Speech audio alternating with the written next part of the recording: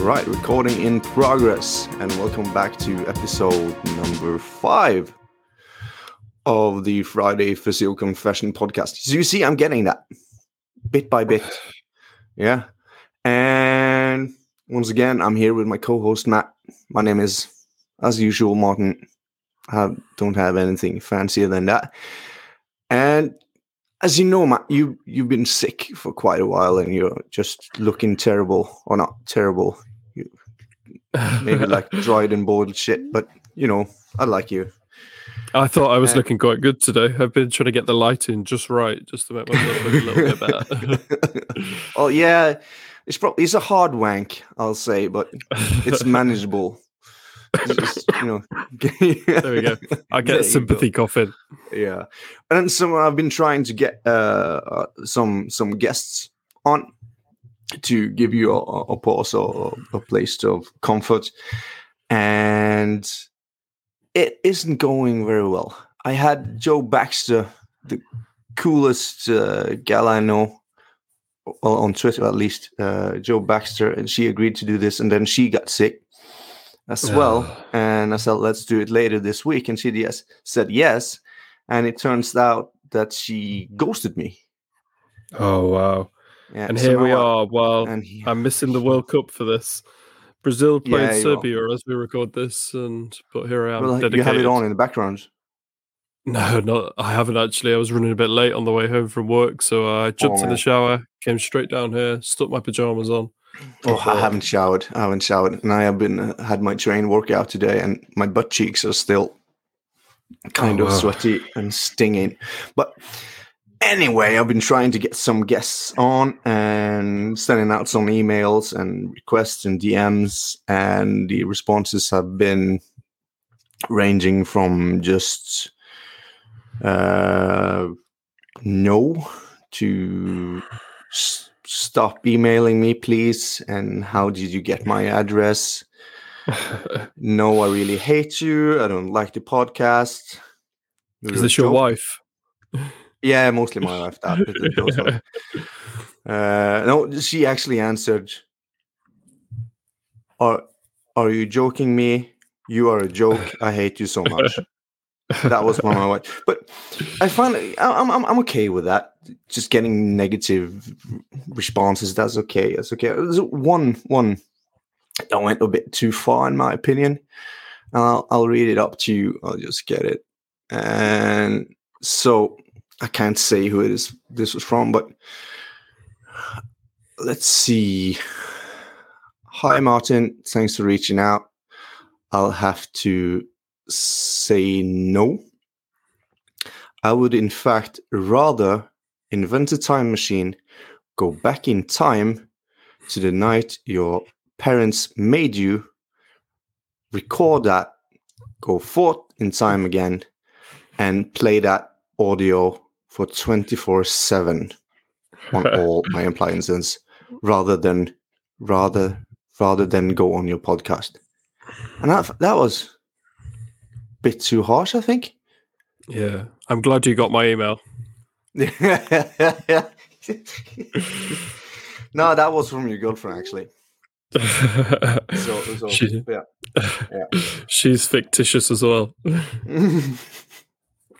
Now, what I wanted to talk about today was that I'm in the middle of my exams preparations. I'm doing my master's degree right now, and you pointed out earlier on another earlier episode that you've already done your master's in pain science, like the big guy you are. And I'm doing my master's in just musculoskeletal health in general, and they're pointing us towards this scientific course thing. So we had a home written exams over 2 weeks, and that was okay. I'll just get the time to wrap it out. But now I'm having an exam on Monday about science history, science philosophy, methodology, study differences, study design, study methods, and statistics analysis. Yeah, And you know, and I get that, you know, the different kind of study designs. You got your observational ones, your cross-sectional, you got your cohorts, and you got your oh Jesus, you're struggling. Yeah, already. I'm 2 study designs in. I'm stopping. Okay, cross-sectional, cohort. Oh, what's the last of the observational studies? Jesus, you ready for the exam then, are you?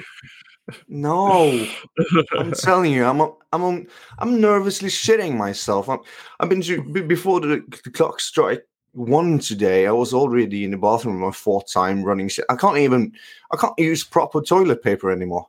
I have to do wet wipes and go in the shower. I'm bleeding from my anus, man. But that's not the issue. So you got cross-sectional, you got cohort, and then you got. You tell me, you're the one studying it. Oh, fuck you. Jesus. It's irrelevant to me these days. It doesn't change clinical practice. Case control. You got case control.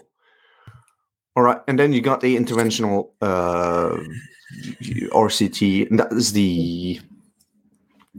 Oh, my God. What's it called? The quantitative studies. Yes.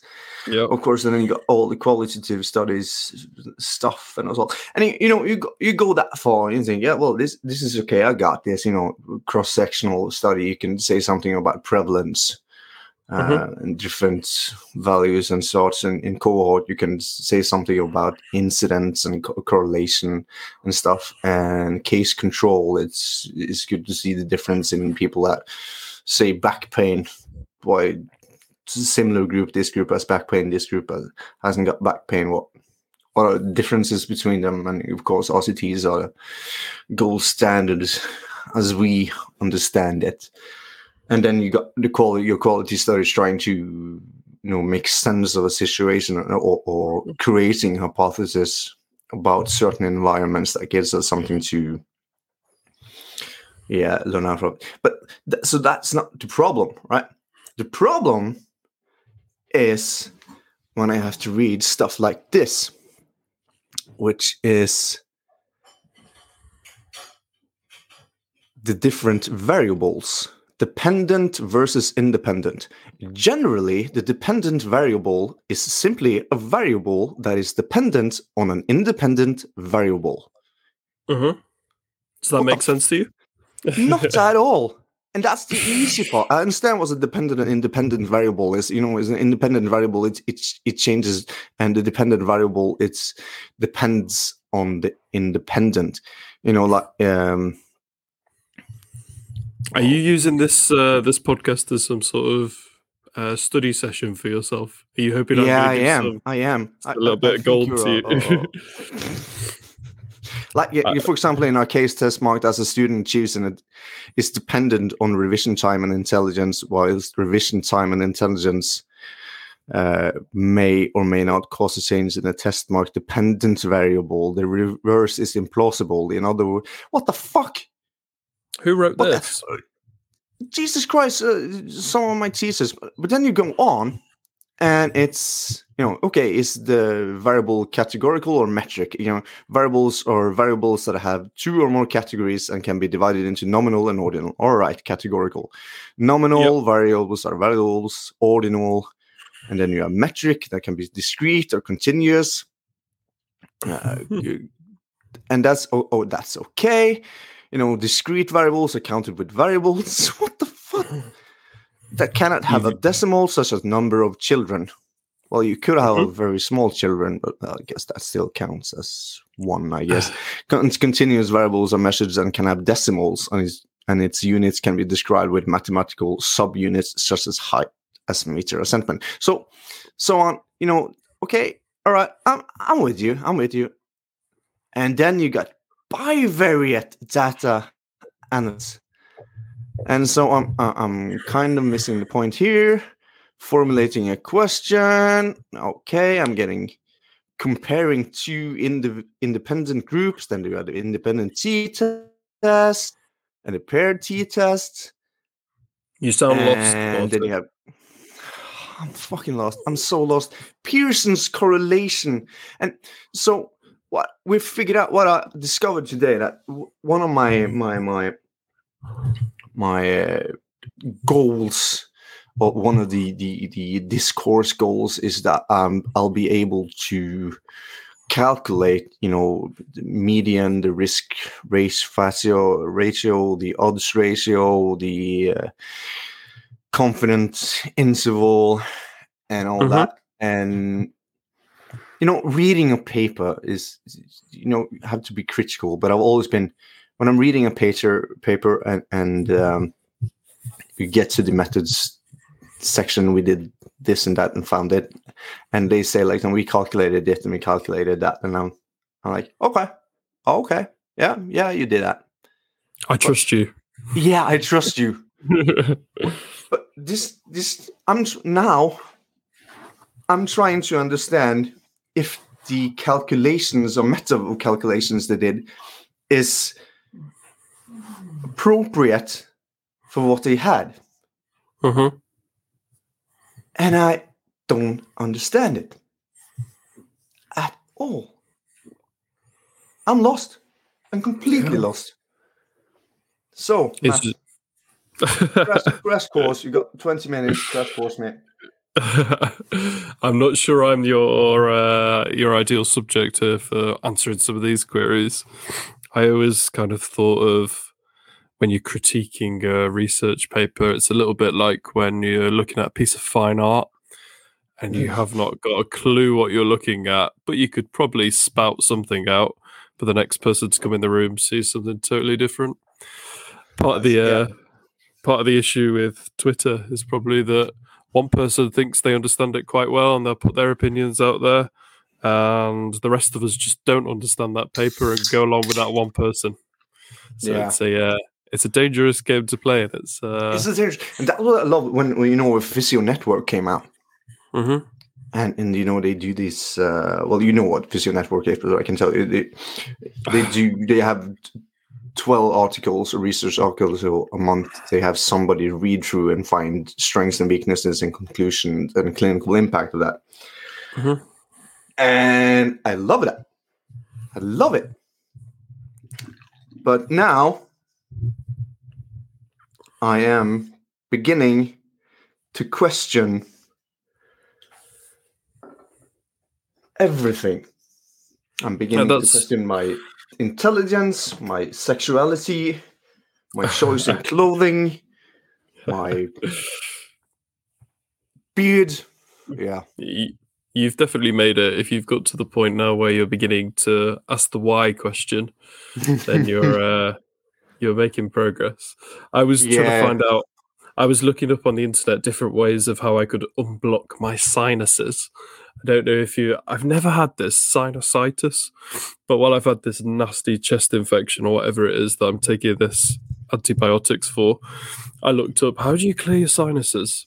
And I read a research paper on it, and I was like, sounds good. And they suggested getting some sort of device that could get high pressure, and I could fill it up with hot water, open my mouth and blast it up one nostril so that all of the fluid then came out the other side. Have you ever done that? That sounded like instant headache to me. It was absolutely vile. I did it, and I had a nosebleed, there was blood coming out the other nostril, and I was thinking, I read this in a research paper, it must be right. I had no idea how much salt to put in this salty water solution that I'd made, and it was one of the worst experiences of my life. I felt like it was coming out my eyes. But that made me think a little bit about different research papers I've read in physio over the years and thought, I'll just try and stick that on the patient. And that was probably me blasting this salty water up their nose just because I read it in one paper. I mean, absolutely no idea what it meant. But I'm sure you like me have been guilty in the past of just grabbing the abstract and reading it quickly and being like, that fits my argument. Let's have that one. Definitely. Abstract for life, man. And that you can't really expect people to be able to deep dive into stuff like this on that level that is required to really understand it. And I've been trying. That it's just no way. I'm trying to understand this now, and I can't. I really can't. I'm over the fetal position crying in my office, but it's more of a last ditch attempt to just pass my exams on Monday, one way or another. Yeah. I'm sure you will. I always tended to gravitate a little bit more towards the qualitative studies. Whenever I was doing any work in my masters, I would always go straight to the qualitative stuff, to all the interviews and people's responses to surveys, because to me I loved it where there was just quotes and you could just take quotes from what different people in these studies had said. There's no statistics behind that, and you just say, "Oh, there's a few." I used to love quoting the phrase, "There's common themes that are coming out here." That was my workaround. I think I became very much a qualitative specialist as opposed to anything that carried numbers. Yeah, definitely. Yeah, same page here. And definitely since I got my social studies background, and social studies are all about understanding, the ethnographics and social anthropology and all that, and the value of trying to understand someone else's perspectives of reality. And it's just it's interesting, and you can chew around it, and you can you talk around it, and you can play with your mind a little bit. But hard facts and numbers, I feel I'm getting raped by a cactus every day. That's my feeling. I just can't. And we have this lecturer who's insane. He just blobs off. And of course, we have this variable and this variable. Everyone knows what test we have to use to get the p-value, right? And that's I still don't. Yeah. And p-values are there's still something that I don't think I quite understand, and I'm not sure I ever will. It's a probability value. I know what the P stands for. That's how far I've come. Do you feel like you've just taught me something there by telling me what the P stands for in p-value? I felt I came on strong with that one. I'll admit it. I thought that, yeah. So, but yeah, what is the p-value really? I think we probably need to get somebody on here who understands statistics a little bit more to give us that kind of dumbed down guide to statistics. That would be super helpful. Maybe we should try to get Steve Camper on. Yeah, we could do somebody who understands the numbers. Yeah, or Mark Matthews or someone. But so it's my understanding, p-value, is probability of the probability that you can reject or accept the null hypothesis, right? And that I'll sit here and nod, shall I? Yeah. Okay. So and the number we usually uses is 0.05, isn't it? And that's just arbitrary. Where is that from? It's not. It's like leg length. And when you have one leg shorter than 1.5 centimeter than the other, that's the cutoff value if you needed to get something done. But my foot is only 1.4 centimeters shorter than the other, so I'm safe. But it isn't with how high a percentage or probability you can be certain that you can reject or accept the null hypothesis, isn't it? But you got it there. Would you read it out to us? I don't have it there. I'm trying to look at the football. You said you're watching football. I thought you were googling p-value.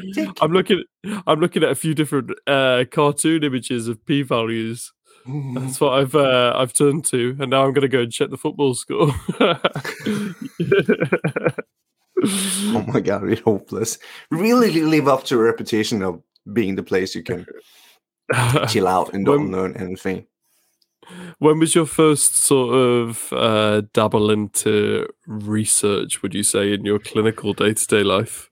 Do you remember a time when you've tried to implement something that you've read that's kind of going against the norm, things that you've just picked up from other clinicians? Have you ever off your own back read something and thought, yeah, this is going to get implemented tomorrow? Oh man, isometrics. Yeah, I got on the isometrics train real fucking fast.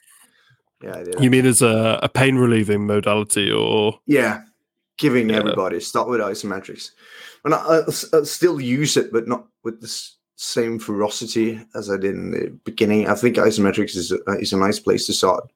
Almost everybody can tolerate isometrics, but the hold this for 40 seconds and you'll be pain free for a couple of minutes. That reminds me very much when you say that, hold it for 40 seconds, that this okay. Okay. I'm not going where you think I'm going. Okay. I'm thinking more on that. Yeah. Have you thought about at all? You remember when you first start introducing exercises to someone and they say to you, how many should I do? Do you know the answer to that question? 3 times 10, baby. And where has that come from? Who has passed that down? Isn't that from some military research? Is it really? Yeah, I think so. It's from some and just arbitrary number, and it's got picked up on and tossed around. Wow, I think so. Yeah. See, now I am learning something. That is something that I absolutely never knew. But I think so. Take it with a hand of salt, would you? Yeah. Yeah. One of the big things I think with research is that it's like if you were having an argument with some colleagues, it's very easy to find all the people who are on your team and think the same, and you go and recruit all of those to your team. The thing you'd never do is get someone on your team who totally disagrees with you. So as soon as I see these different things going on Twitter where people are debating different topics and firing research papers around like it's a game of top trumps. Yeah. It's absolutely crazy because I don't know, maybe I'm generalizing. Maybe people are much, much smarter than me, but it's very easy to stick a research paper in a Twitter thread and say, this agrees with what I'm saying, so you're obviously wrong. Yeah, it is. Well, first of all, we all love our confirmation bias and our bubble. So that's just, it feels so good, doesn't it?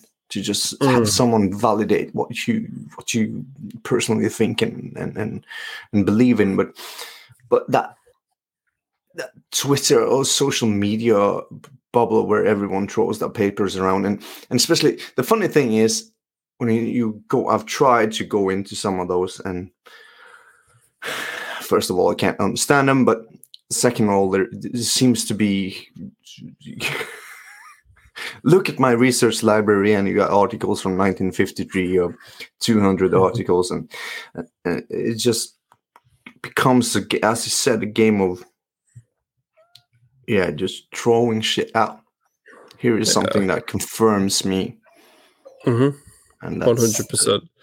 Yeah, and you get taught all these different ways. I remember in university we'd have different one-day lecture type things on how to search different databases and how to use them and how to do your PICO. And you come across PICO? Does that mean something to you?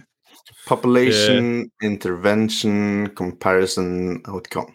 Yeah. Yeah, you're taught all the different databases to search and all that sort of stuff. But as soon as you're a year past doing all that stuff, it's straight back to Google. And you just pop your topic straight into Google, and you take the top one. I've taken to the art now of writing .pdf after whatever I'm searching for, and that will give you a research paper.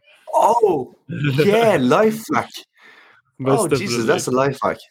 All right, that's a smart one. Yeah, have to use I think my biggest life hack, and the way that I would say coasted through some of my masters, was find out what the topic is that you're studying, find a nice Cochrane systematic review, straight to all the papers they've used, and then you just do it all in reverse, and you've done all of your search for you. No point doing all of this searching yourself when somebody who's paid to do this has already done it. That's the way I that's thought true. about it. That's true. That's a good, and that's a good, a good tip around if you're looking for a content or references, and also find the good papers around and look at what they reference to in the introduction. Just get the introduction and look at references there, and you got maybe 10, 20 papers pointing you in a good direction. 100%. It's all about doing this doing it in reverse, isn't it? You find out what the question is you're being asked of you. You find out who the smart people who have already done this, and then find out what they read, and then it's up to you whether you choose to read it or not. Yeah, but exactly. And the problem is, in all academical writing, that when you're in it, you can understand it, but when you're out of it a couple of years, it gets freakishly hard just to understand. Like the posters I read up earlier, those sentences don't make sense. They make sense if you know it, but trying to teach them, it's like we had that game in school, in high school and everything, and always one of the subject was explain this topic like you would explain it to a 5-year-old. And in university is like, explain this topic like you're talking to a fellow expert. I think anyone can say a lot of words and type a lot of words on Twitter, but it's the meaningful things that come out of your mouth. If you could explain it in a way that doesn't take 10 hours to explain, that means you understand it. I remember when I was trying to learn about all these different types of variables, and I was like, independent, dependent. And then I realized that independent's got the letter I in it. So maybe that means that I can change something. And then I realized, independent variables, the things that I mess around with. Dependent depends on what I do. And then it all seemed to start clicking into place. Remember that on Monday, Martin. Yeah, I will. Probably not, but thanks for the heads up. I'm trying.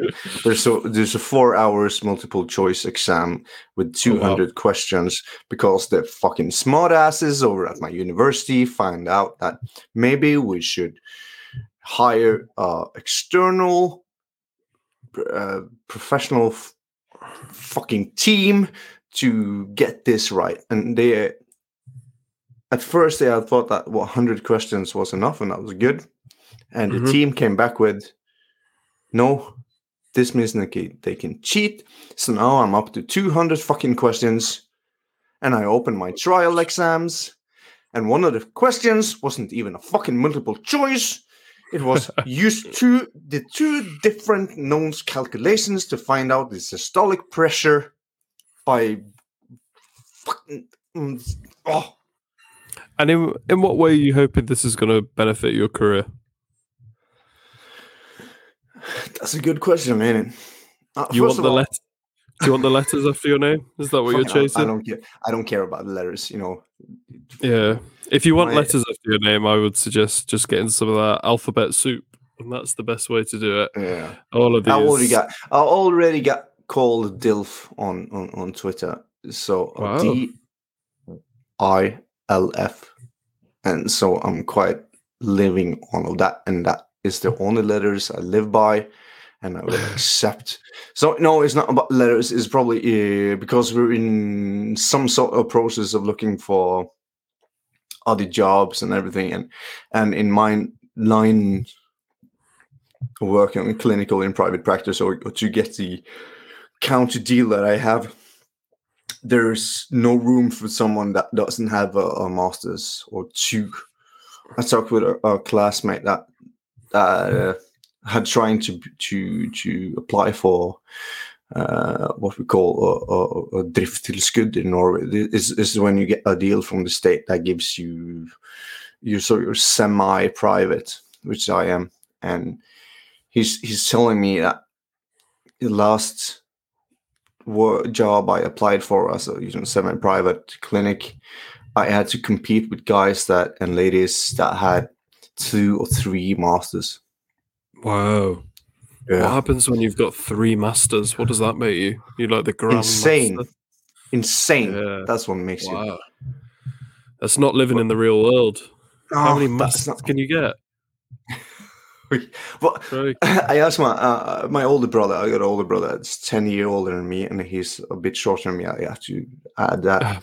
But he has a PhD and is working on another PhD. And him and his wife, they're fucking brilliant, they're smart people, and they're really top of their game. And they've always been like, it's not worth doing if you can't do it perfectly. But when asked, when you look back now and see, was it worth it? They both say, "Oh, fuck no, hell no." But that's the thing. You need the golden ticket. Otherwise, you can't go in the chocolate factory, can you? And that's unfortunately what depends depends a bit on your charisma and your charm and how eager your partner is, I guess. I don't know.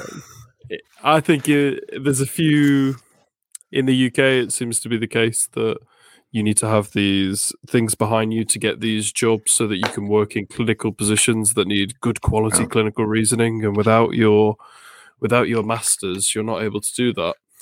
And I know some terrible clinicians. They won't mind me calling them that because they're not listening, and they've got their masters. But does that mean that they're great clinicians? And I know equally some really good, and I guess you'd put the label on them of inexperienced because they don't have as many years under their belt, but their clinical reasoning is exceptional. But they won't be able to get these posts because they've not got the golden ticket and they can't go in the chocolate factory. Yeah, exactly. And this, I think I said it on the earlier pod, or what pod, but the grades level you have to have in Norway to get into physio is really high. It's absurdly high. I got in. Well, not because my grades, but because the university I went to has a small allocation group for people that are born and raised in the north of Norway. But anyway, that good grades. So you went through the back door, did you? Oh yeah, definitely the back door. Hello, here I am. I'm here to learn something. The fire escape was open and they let you in. They just I just walked in and they just thought I belonged there, and but anyway, and my point is that good grades, and I've seen people with really good freaking grades that are terrible human beings and terrible listeners and terrible communicators, and I've seen people with no degrees, not anything, fucking sell a car to a homeless man. That level of communication is just beyond. So that's how it was in the UK for a long time. In the UK, the courses used to be funded by the NHS. And I think at that time, to get into physiotherapy, to get a degree that you didn't have to pay for, was seen like this absolutely, it's the golden goose, and people would try to get on these courses, so they became uber competitive. And I think more recently that funding has been pulled to a degree. So the parameters to try to get into university are maybe a little different, but I don't think that necessarily has diluted the talent pool that exists in physiotherapy. I think you still get some really, really good clinicians, and you could have the most book smart individual in the world that has no experience of talking to the general public. It's very easy to spot somebody who's maybe had a job when they were 16 years old and they've got used to talking to the general public versus somebody who's never met them in their life. Yeah, definitely. And I think that can set you up massively to be a good clinician if you've got that ability to just talk and have some emotion in your voice, says the most monotone man going. Nasal man. Yeah, but I get what you're getting at, and there was a talk for some years back that things like medicine, to be a GP or and physio or healthcare should rely on admission interviews. Practically just talking with people, and not grades would be a part of it, of course, but not all that matters. And I think that's a good idea. But Yeah. because, to be honest, I've talked with GPs and other doctors and other medicine people and nurses and healthcare professionals, physios as well, and chiros and everything, that shouldn't be allowed to talk to other people. There should be a special place for them. Because they're so detached, they're so far from, understanding anything about the social game and how to respect other people. You're talking about Twitter now, aren't you? That's where those people belong. That's where I found you. Well, I came on Twitter just to be the antitheme to that. Because there was a discussion to being somebody else on social media, as in regards to real life. And my response is, well, I ain't no different in real life. Yeah. I would very much like to think that I live the same persona online as I do offline in the real world. But you made an interesting point there. You make me think a lot about it's very easy as a physio to start criticizing colleagues of other professions. I don't know if you've ever done it, or I know I would have in previous years, where you start saying, why has the doctor done this? Why have they sent for this MRI scan? Why have they done this? Why have they done that? And thinking about that a little differently, my brother is a doctor and he works in an A&E department. And I had a chat with him not long ago, and he said to me, "How do you tell the difference between a frozen shoulder and like a subacromial pain, if you're allowed to call it that?" And I was like, "It's obvious." And he was like, "I don't care about that. I even need to see if they're alive or dead and move them to the right place." And I was thinking, maybe we are super insignificant in this whole healthcare thing, and more important than we want to be. Of course, everyone is more important than they think less they are. important. And they think but I think that one of the best things to realize is that everyone in the healthcare game is, dependent on where they are and where they live the world. Like I like to explain to patients that when you're going to see orthopedic division or orthopedic surgeon and they get bummed out from the answer or anything, and I always like to point out that, well, the ortho he watches your joint and your bones. Can he do something? Is this worth trying to operate or fix or whatever you would call it? And he or she just sees that. That's the game. So don't be disappointed. He or she just told you that they didn't think they could improve this for you. Yeah. That's everything they see. Yeah. The challenge is that patient has waited 18 months, haven't they, for that 2-minute consultation to find out that maybe the man with the knife hasn't got the solution. Yeah. And then it's back to the clinician shopping they go to find the next second opinion time.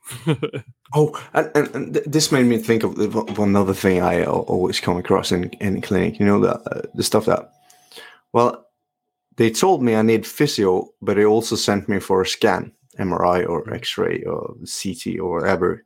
Maybe we should wait to begin any treatments or examination before we can get the answer. Yeah. And what's your reply to that? Have you come across it? Well, you're just making diagnosis, aren't you? I am making diagnosis, but I'm referring on. I'm triaging. I'm getting people where I think they need to be, but that happens to me on a regular basis. I'll see somebody where you've got your kind of suspected cervical radiculopathy, and they're maybe 2 months in, raging arm pain. The only thing they can do to get it better is put their arm above their head, and they can't do anything with their arm. And I see that quite often, and there's no neurological deficit. They're obviously not for surgery, but in respect to these symptoms that are plaguing them so much, I'll use the R word, reassure them as much as I can. But the GP has already requested their MR scan, which is not a bad move. Is this going to get better? Is it not? Let's find out what's going on. And I will say to them, I'll try and tell them all about the natural history, and this is probably going to get better, and this is the time frames we're looking at. And I'd say physiotherapy could be a good option for you here. and they will always say, "I'd rather wait till I've got that scan back." Yeah. And You think that scan will be treatment, right? I had a patient today who presented to me, and she had a 3-month history of raging leg pain.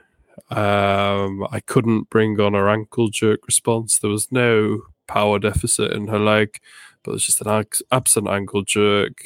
But if we're going down the orthopedic medicine route, positive straight leg raise, but we already know it's an L5-S1 disc type problem. 3 months in, Yeah, of course you know that. Yeah. We know that. Still plenty of time for improvement at 3 months.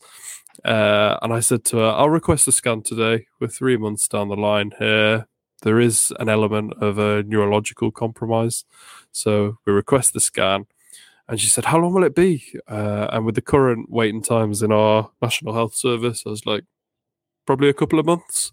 And she said to me, I'll go private. I'll have it done tomorrow. And I said, if you want to, but ask yourself what's going to be different when you get that result back in 2 weeks versus when we get it back in 2 months. And even if we were going down a surgical route, nobody's jumping in to start operating on these things at 3 months down the line without any major neurological compromise. And that's where it's difficult to manage that expectation. People will always have, there's not going to be a change in the tide anytime soon, I don't think, where scans mean results, which mean sudden change in your management. No. And I tried to enforce to her, you can spend that money or I can spend it for you by getting it done here. But she still wanted the scan tomorrow because that gives that comfort, doesn't it? It gives that I'm doing something. It does. It's insane, and I haven't found a way around that at all. How to navigate that stuff, because some people just want to scan, and I'm trying to not, hurt them by being honest. but there's important though. You've got to keep people on side, haven't you? You don't want to start making enemies with the people you're trying to help. Definitely. I think I can't remember who said this quote, but I remember reading it, and it was when you're looking for advice, it's certainly not because you want someone to give it to you. It's because you want them to be there while you talk to yourself. And if somebody is coming to you and they're saying, "Oh, I'm going to do this," or "I'm going to do that," then they probably already have their own idea. They don't want you to start trying to deflect. And I think actually, if we're being serious here, I think that's a glorious quote because I've been on you, Matt, podcast and laid myself bare with my own struggle with depression. I don't know if you heard that. No, but I'll give it a listen when I'm trying to get to sleep tonight. Yeah. Have I just sent you into an absolute mud spiraling depression? But one of my points was that we're not, when a friend comes to you and says, I'm depressed, or I'm struggling with this and I'm struggling with that, most of the time you're not looking for an answer or solution. You're just looking for someone to go, that's horrible, man. I'm sorry. Yeah. So excuse me. You want to be able to verbalize it, don't you? You want that opportunity to have your platform. And that's what if it comes back to these kind of motivational interviewing principles, you come across the writing reflex. You heard of that? Oh, I had that. Yeah. So it's like me saying to you now, I feel like I've gained a lot of weight. What should I do? And Martin saying, do some more exercise, you fat slob. I've given you it and you've found a solution straight away. That's in your nature to be a problem solver. And I think as a clinician, you've got to kind of resist the urge to have that writing reflex of spew it out straight away what the answer is. So but it's so hard. It's so hard. Me saying to you 2 + 2 is, I know that I could sit here all day, but I need to come across that answer myself. I don't need Martin to give me the obvious answer. It's for you fucking knobhead. Are you sure? Oh, exactly. That's a good point, and that's a hard street to navigate, man. Yeah, the writing reflex, steer clear. Yeah. You ever heard that podcast, You're Not So Smart? No, it sounds like something It's a I'd like to brilliant, listen to. yeah, it's a brilliant podcast.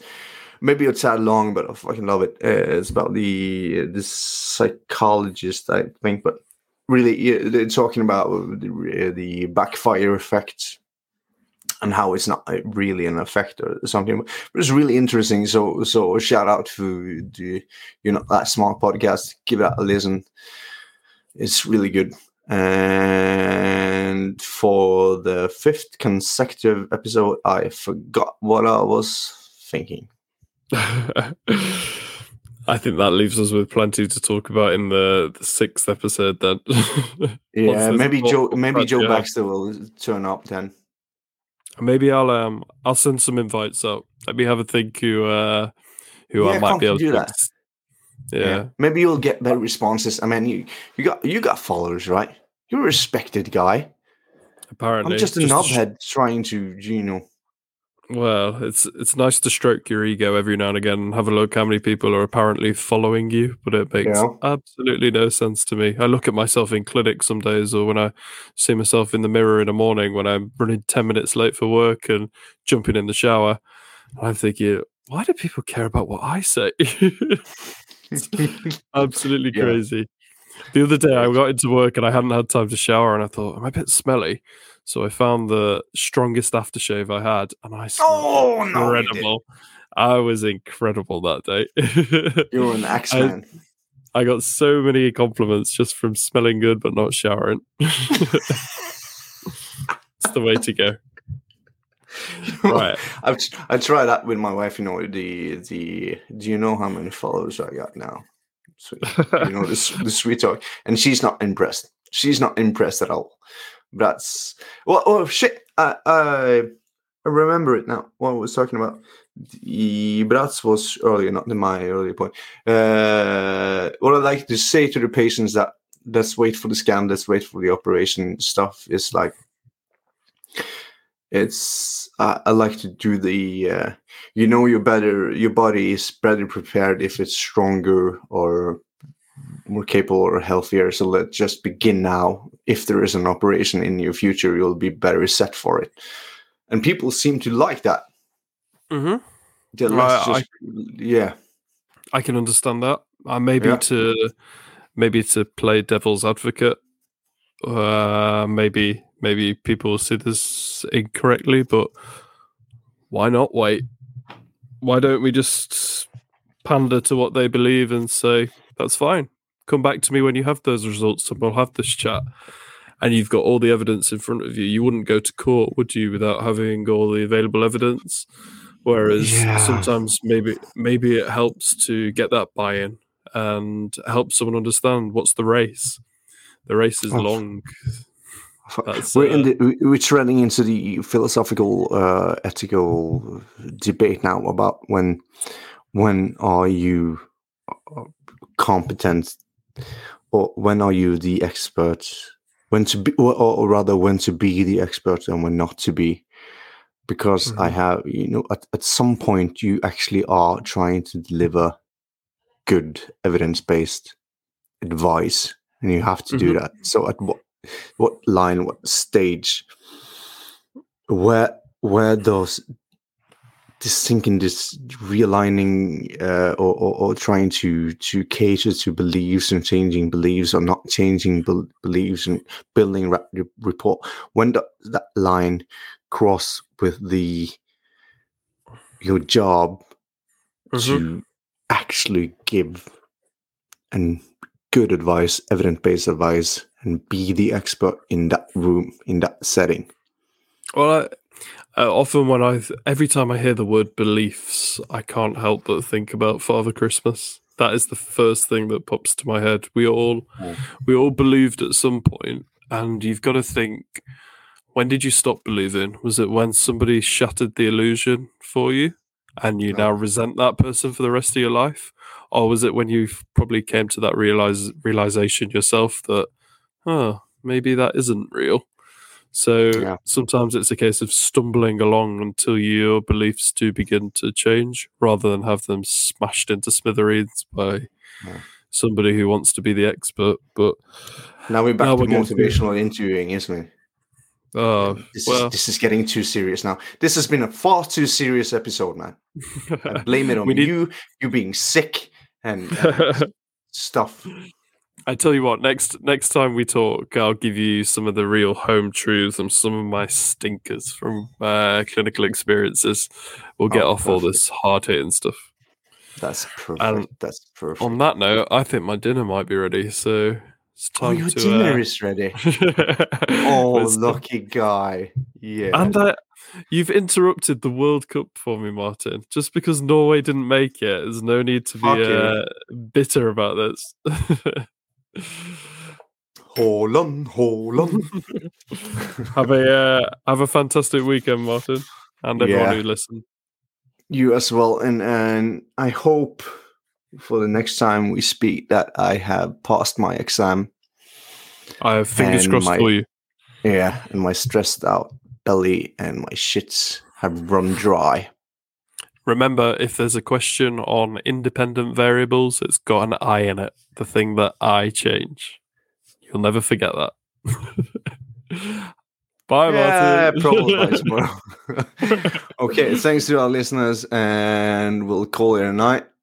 So Matt can eat his dinner that his girlfriend has prepared, because he's an alpha male and all that. That's me. In my fluffy jumper, the nice hood on it. All functional pattern guy, alpha male. Yeah, okay, that's another topic, isn't it? Okay, let's not walk into that one just yet. And so, where's the fact? Well, no, fucking the anatomy physiology fact just went away, doesn't it? It was the first episode, and I forgot it and everything. We'll bring it back. But, we'll bring it back. Well, thanks for the chat, Matt, and thank you for listening to episode. What is it, 5? Hey, you tell me. I'm just here to ramble for 40 minutes. Well, fuck it. Thank you for listening to this episode of the Friday Physio Confession podcast with no confessions in it, just ranting and being angry with some seriousness and a lot of humor. And Matt is taking a picture of me. Thank you. So we'll see you Twitter, and we'll talk later, Matt. See you later, Martin. Yeah. Thank you. Bye.